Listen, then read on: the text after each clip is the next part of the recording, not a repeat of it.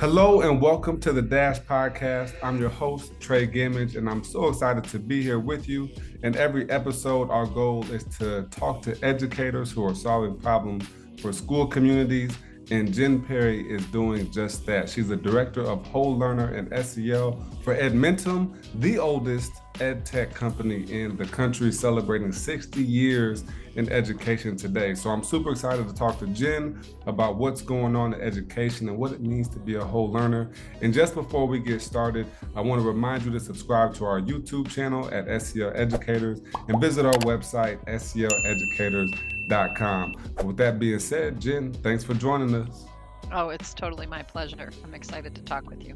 Likewise, we were able to connect at the Georgia School Board Association conference, and that was a wonderful time, to be there. And you and your whole team were gracious and very nice to me and my family members as well. So I'm excited to continue that connection and move on here into the conversation. You've got a very deep history in education. What I think is most interesting is that it's not all traditional education. You worked in juvenile justice centers, but you've also worked with elite public or private schools in the Right. country. How did your experience in both of those diverse situations lead to, kind of where you are now at Edmentum, being the director of Whole Learner and SEL, being able to create these curriculums and opportunities for students to build the skills they need to thrive? That's a great question. And, I think many times the best journeys happen when you don't plan them, right? Mm-hmm. So what I knew about myself from a young age is that I was someone who really enjoyed being with young people. And I, I had the ability to help regulate when people were dysregulated. Mm. And so I was also someone who, like many of our learners, and before we knew about sort of the neurobiology of how our brain worked, needed to create connection and meaning in order to retain my learning. So I worked before I went back into college, and I found that when I did that, I could do things like remember the names of the children that I worked with as I was Mm. learning psychology, child development. And it really stuck with me. And so that experience of being a learner who needed to create the context and meaning around my learning helped inform the ways that I looked at the different students that I engaged with. And so my path was a bit cyclical. I started when I left college, I had focused on crime and delinquency and really thinking about strength-based approaches to how we move that along. And this was a long time ago. It was before we were talking Mm. about the school to prison pipeline and all that kind of stuff. And I worked in a locked facility for youth. And I moved away from that because I was also coaching at the time. And I was a student who went to boarding school. I ended up back in the boarding school world.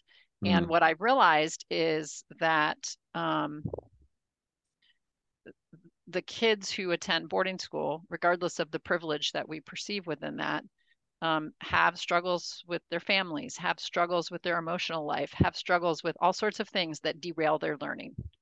And when I left there, I went back into the juvenile justice world, as you said, or back into the world of a different kind of residential care where kids were Mm. placed because they couldn't regulate their own behavior, right? Right. Not for other reasons. And that could be for mental health, it could be for behavioral, it could be for lots of things. And again, I realized that what was interfering with their ability to learn and grow was their emotional life and the things that happen in their families and their lives and their larger Mm. eco-cultural niche. And so in any situation I've been in, there is this unifying piece about how the brain works, which is to say that any of our rational thinking, our productive learning, our ability to move forward, to grow, and to flourish is derailed when we don't understand or can't articulate what's going on in our emotional world, in our Mhm. larger, life, and how Yeah. that is impacting what we need to do, whether it's food or or shelter or learning differences or whatever, those kinds of things are the things we have to navigate as Mm. educators in order to really create sticky learning and meaningful connection. Yeah, well said. I think there's no people are people. And I Mm-hmm. think that's the value of even a person first approach. In my psychology background, that's one lesson or one statement from a professor that just stuck with me. Person first approach. They're not schizophrenic or bipolar. You Mm-hmm. have these things. And so it's a distinct difference to say. And similarly, my dad actually was a defense attorney for 20 years, Mm-hmm. and he ran for probate court where he would have been over the juvenile justice center. My cousin similarly is a solicitor, so I get to see pieces of, like you said, the residential learning community, and I've never thought about it like that. An alternative learning community. I worked. My first job was at a residential high school, not a boarding school, but it was certainly full of elite students. And similarly, we put together a co-curricular development model to help regulate emotions, create cultural inclusion, and things of that nature. And similarly, most of the kids out of the 300 students that I work with, maybe half had some sort of anxiety, depression, or some kind of Or mental trauma, right? trauma that they were Yeah. were dealing with. And so I think that's very powerful to be able to understand the difference. So from your history, and we could talk there all day. So I'm going to try to get into some pieces Yeah. that are Jump more in. kind of nuanced here in going to Edmentum and creating this position that you're in now over whole learner and SEL. What kind of research did you do to put together or help piece together some of the curriculum components? I know you've got partners, but what was your thought process in building a curriculum to add to your suite of supports for students? Yeah, it's an interesting question. So, um, just before COVID, so in like 2018, 19, people were more actively starting to realize that we needed to move curriculum to a place that started to begin to look with a larger lens at what kids need.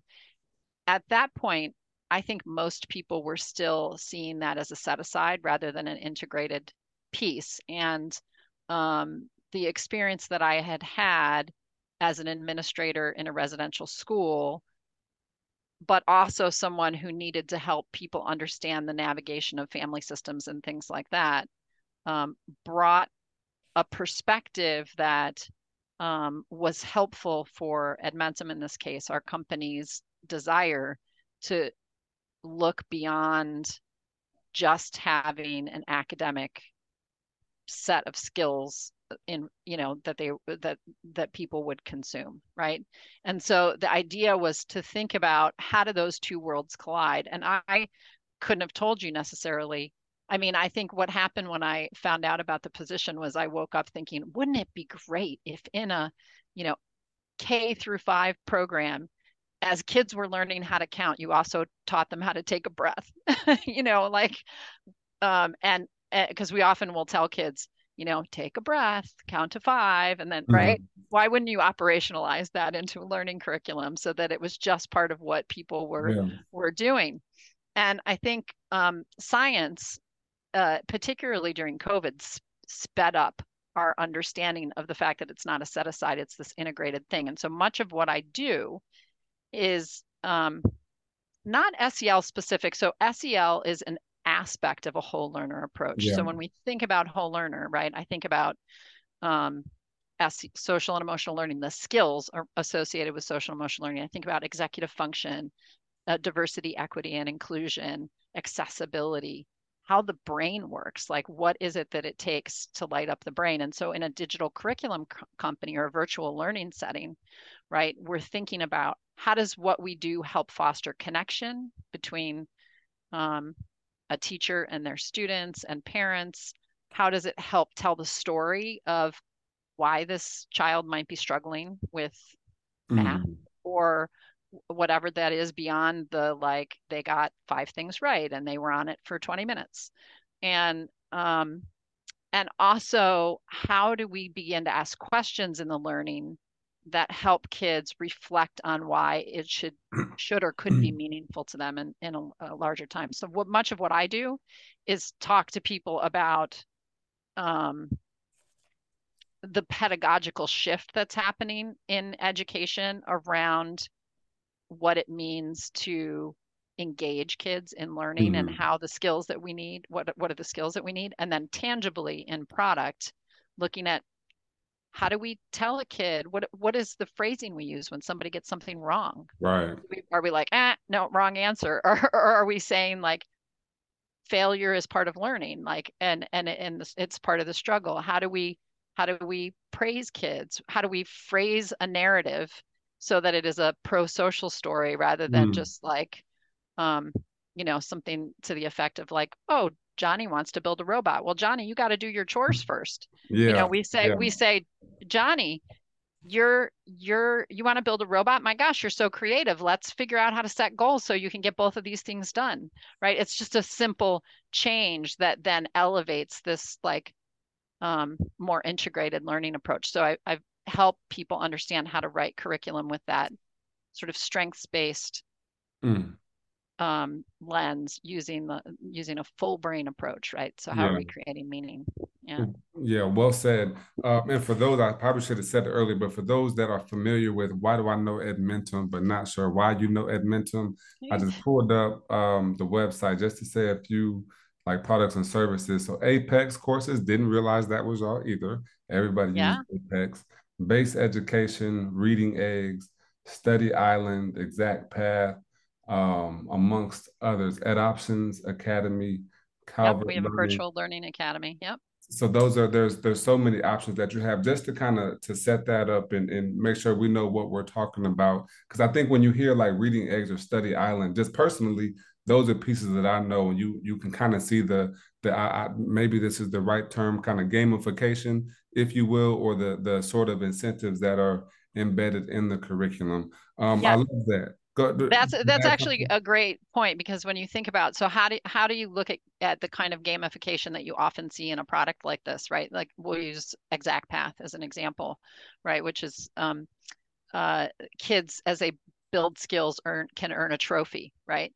And for from a cultural lens, if you're a student who comes from an individualist culture, so a culture where we focus on like my own achievement, um, then that trophy becomes really meaningful and can be a real incentive for learning.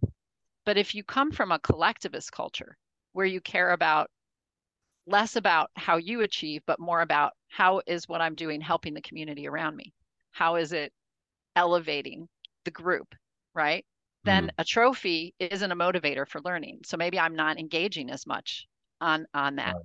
But a trophy that contributes to the group's success, like we'll say for this a pizza party, right? Mhm.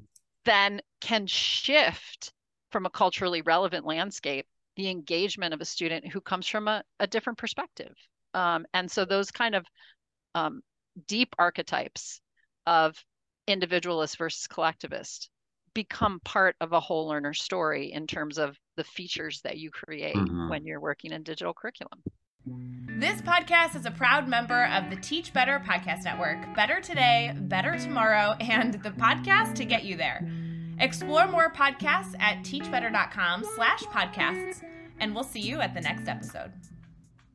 Yeah, and I think thank you for elaborating on that. And I think one of the notes I put was emotion matters and informs pedagogy. And so I hear even as I work through business or working with folks, you've got to find ways to tug on people's emotions. Motivation isn't strong enough. I can be motivated to get this trophy at one point, but if I don't have the emotion that's really pulling me, not having to be pushed out of bed, if that's a phrase that folks are familiar with. Can you talk about how you use perhaps emotion? And there's several ways we can talk about it to inform pedagogy, whether on the front end or in the curriculums that you're supporting.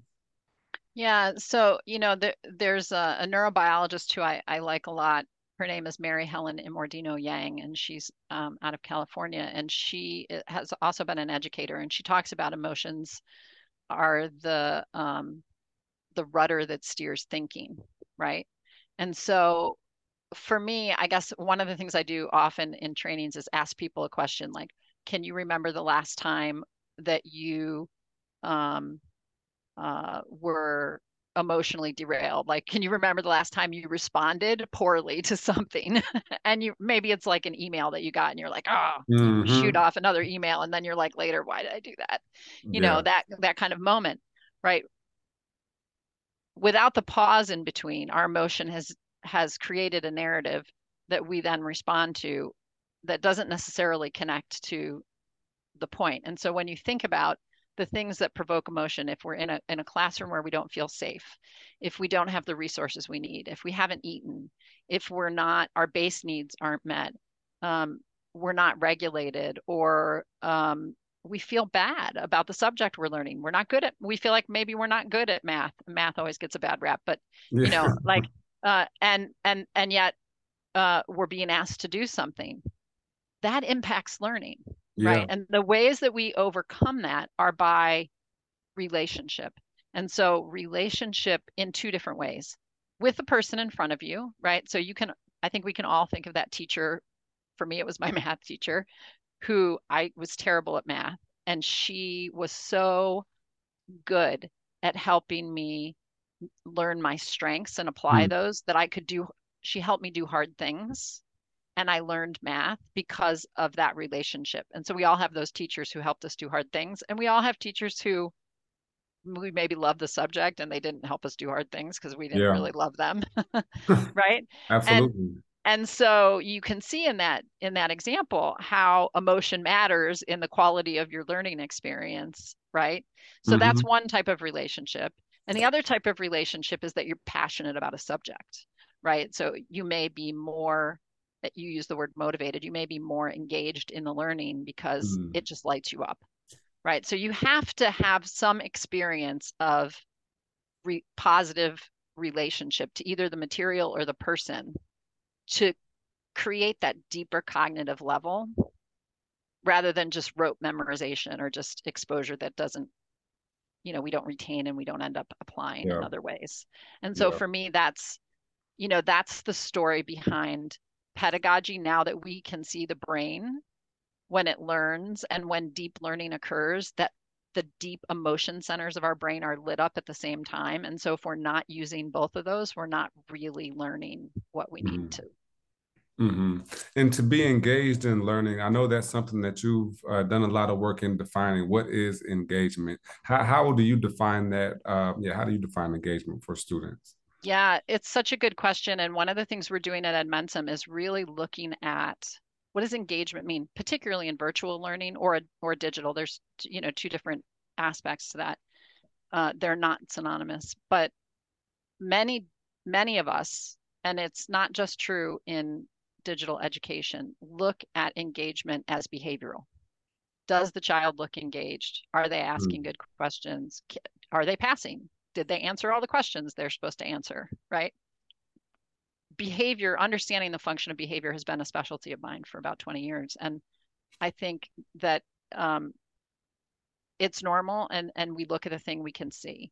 But really engagement is defined at 4 different levels: behavioral, cognitive, and deep cognitive. So that's the meaning part we talked about, right? And really thinking about, this is where the SEL skills of like critical thinking and problem solving and all of that comes into play. Agentic, meaning a student has agency over their learning. They're choosing some element of it. They're invested in some way, right? They have some direction and ownership over it. And emotional, right? And so you have those 4 different levels. And so the trick is like, if we're really going to have classrooms where kids are completely engaged and immersed and become independent learners rather than dependent learners, we have to hit on those 4 elements. It can't just be behavioral, because behavioral doesn't take into account, if I'm just looking at how much time someone spends, is that because they're immersed in it?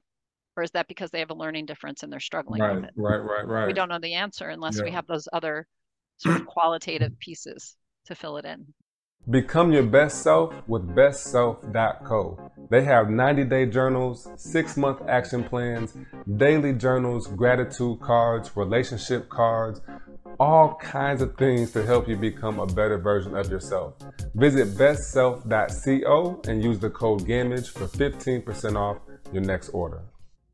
And that sort of feeds into the conversation of moving away from semantics and focused on building skills. And we can get analysis paralysis and politicize, whether it's SEL work or behavior work or whatever the case may be. But again, use the word SEL, use the word emotional intelligence, whatever you want to use. But ultimately, we have to focus on building skills with students. And I'm curious for you, Jen. We've talked a bit about research, and for me, one of the advices that you just gave me personally was to make sure I'm doing my research, and Yeah. that's something that I really do like. I enjoy research. Reminded me to be a nerd again, like back in college. Can you talk to me about your processes for research, or perhaps before you are going to engage in a new curriculum? What are some sites that you're looking at, or how does one research? Yeah. Well, I mean, it's a good question, right? One of the things we try and teach kids is to separate what is a good source.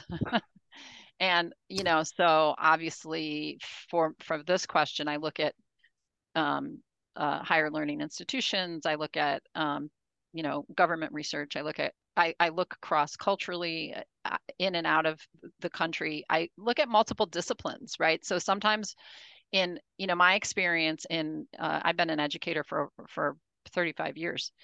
We didn't call it SEL then, but we knew that some of those skills were important. But often when we look at learning science, it is a narrow field, because what's happened early on is that we didn't play well with each other. Right? So it's like going to a doctor and they look at your elbow and they look at your shoulder and they look at your knee, and nobody makes that sort of larger connection. And science has different paces to it. So when I went to school, we learned about Erickson's stages of development. We learned about Bowlby and Ainsworth's understanding of attachment, right? It wasn't until later on that people started to look at sort of productive engagement and the different ways that happened. And so those social sciences we've seen as soft sciences, but in all of those, we've talked about the importance of connection, right? Early connection to your parents. There's studies out of the University of Buffalo around the impact of connectedness in your family and your school to GPA and the ability to stay away from things we don't want kids to be doing, and the positive impact on that. The Search Institute, I use them for research. They 30 years ago came up with the 40 developmental assets, internal and external, and then they most recently have done quite a bit of research around developmental relationships, which are one of the most pivotal ones, and so those protective factors. So I like to look across disciplines, right? And now that neurobiology can map the brain, what we've learned is those disciplines aren't separate silos. They're all aspects of what we need to put into learning science. Yeah. And that means we have to retool, because the approach we've taken for educators for a long time has been learn your discipline, learn really well. If you're K through 5, you love kids and you want to create this structure where they can do the early basic learning, but you're teaching them to know better. And by the time they get to 6th grade, 7th grade, 8th grade, we're assuming they should know better. And our high school teachers are teaching content instead of children in some ways, right? Because that's what we're asked to be specialists in. Yeah.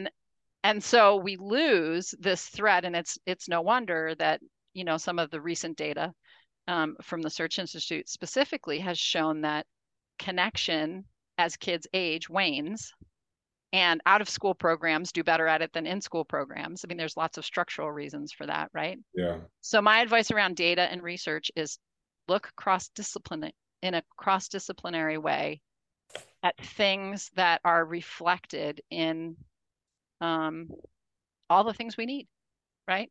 And how they play together. And it's a beautiful time to do that, because COVID really helped people understand that everybody needs to deal with emotions, and everybody needs to learn how to regulate themselves, and we all need coping skills, and we all need to learn to be problem solvers. And it's not just those kids, it's not just this person. We all have, absolutely. yeah. That could be one of the most angering parts of thinking that some of these things are for certain kids when they're certainly for everybody. Thank you for sharing that with the research, the Search Institute. Obviously, you've got like Google searches or Google Scholar. Is there any other go-tos that may be like a free resource? I know like JSTOR, or there's some backends where you need to have like a university login. Is there any other sites perhaps that may be good? I would use TED Talks. I mean, there's some Okay. really good, like you can hear Mary Helen Immordino's Yang's stuff. You can hear Dan Siegel's work on the brain. You can see all sorts of research that leads you places to get deeper research, right, around things. And so, that's a really good place to start to see the crossover. People are really using that platform well. Yeah, wonderful. Where are we going next in education as you do your research, continue to put out, top-notch curriculums and things? Where is education going? Oh, that's such a good question. And I think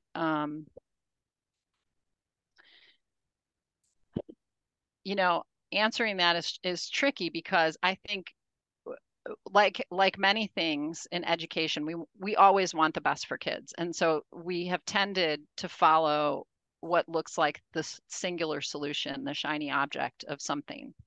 And what we understand is teachers need support, right? And so how do we create that? We need to create resources for individualized, differentiated learning that teachers can use in any setting, right? To be their best selves. And that the tools that we equip them with when they were first educated aren't enough necessarily to navigate the new world. We learned that during COVID when everybody had to go digital, right? Yeah. And then not only did everybody have to go digital, but they had to start talking about emotions, and they couldn't assess a person's body in the class if there was something going on. They had to start to use these other assessment things.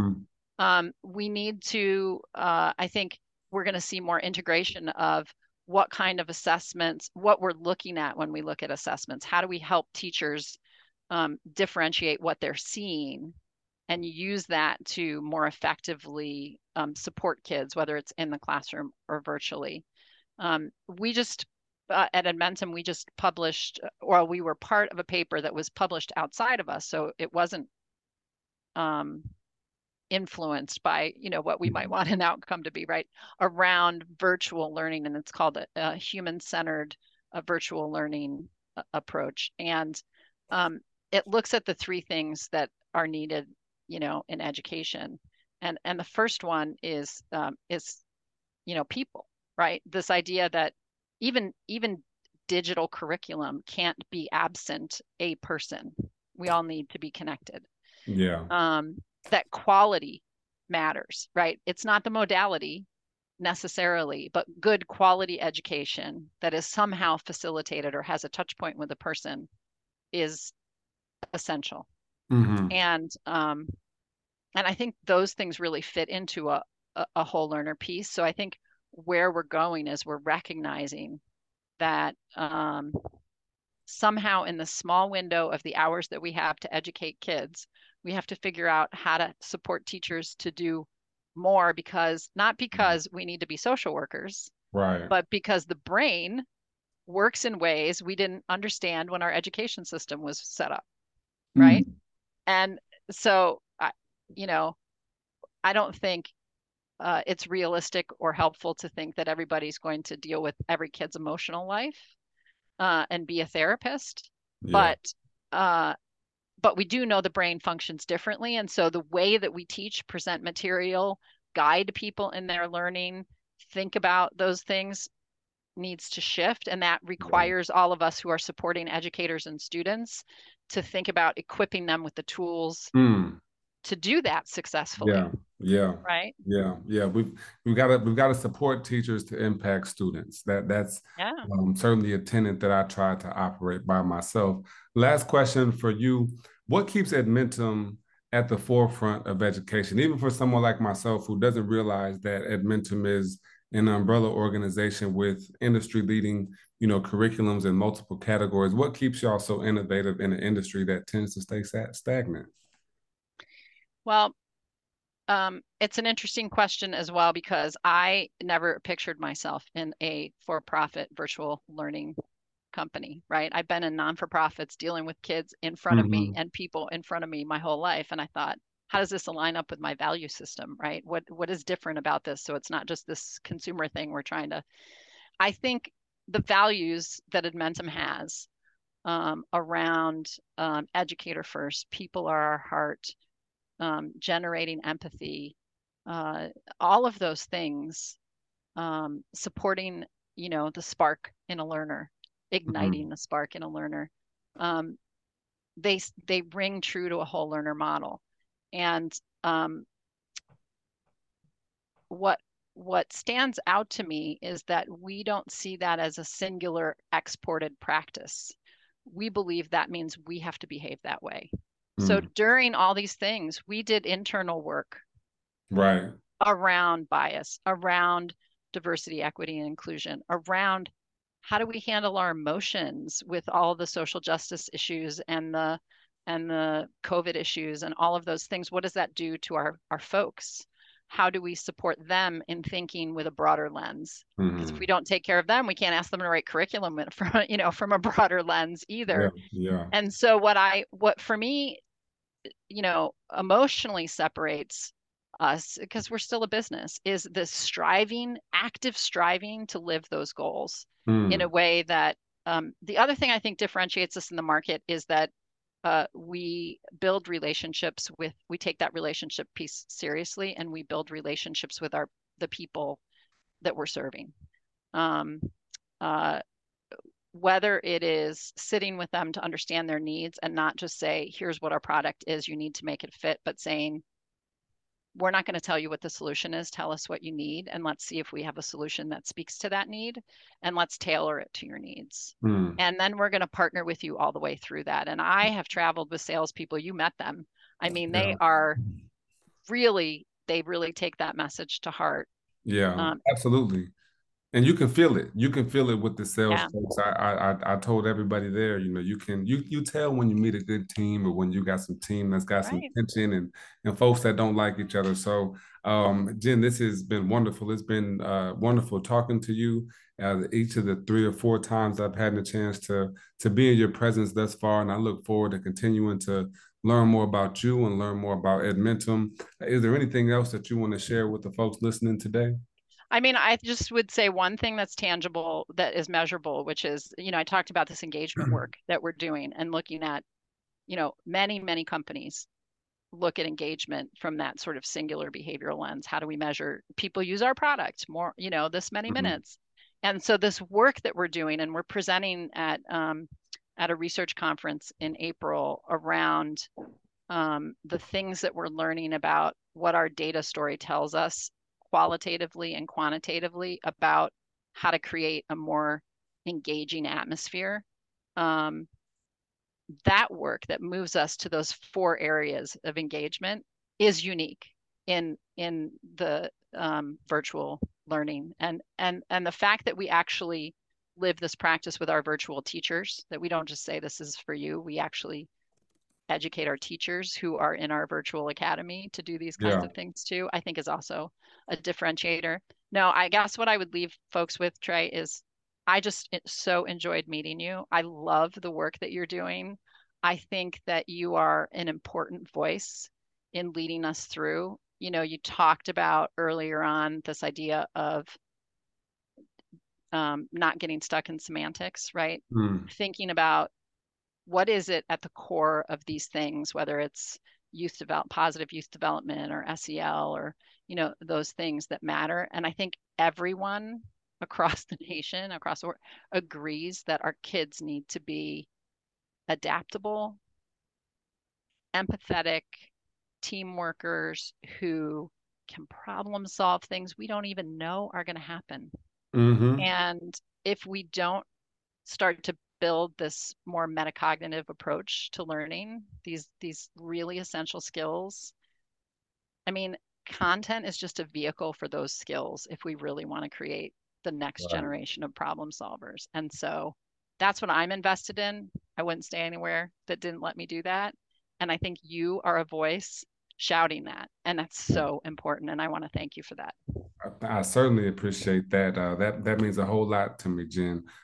Thank you very much. And I'm looking to continue growing and do the work. I'm in a season of grind, so I'm ready to go get it. I'm ready to earn some stripes and make changes in education because we're ripe for the opportunity. So thank you again, Jen. And for everybody that's listening, if you like this episode, share it with someone that needs to hear it. We're trying to share voices that are solving problems for school communities. Jen and Edmentum are doing just that. Remember to check us out on YouTube at SEL Educators. Same for our website, and we'll see you next time. This is The Dash. Thanks for listening to us on The Dash podcast. I definitely hope you enjoyed this episode, and if you liked it, share it with a friend, share it with an educator, share it with someone who needs to hear the message from this episode. You can visit our website, seleducators.com, to learn more about our online courses and professional development training for schools and districts. We'll see you next time. This is The Dash.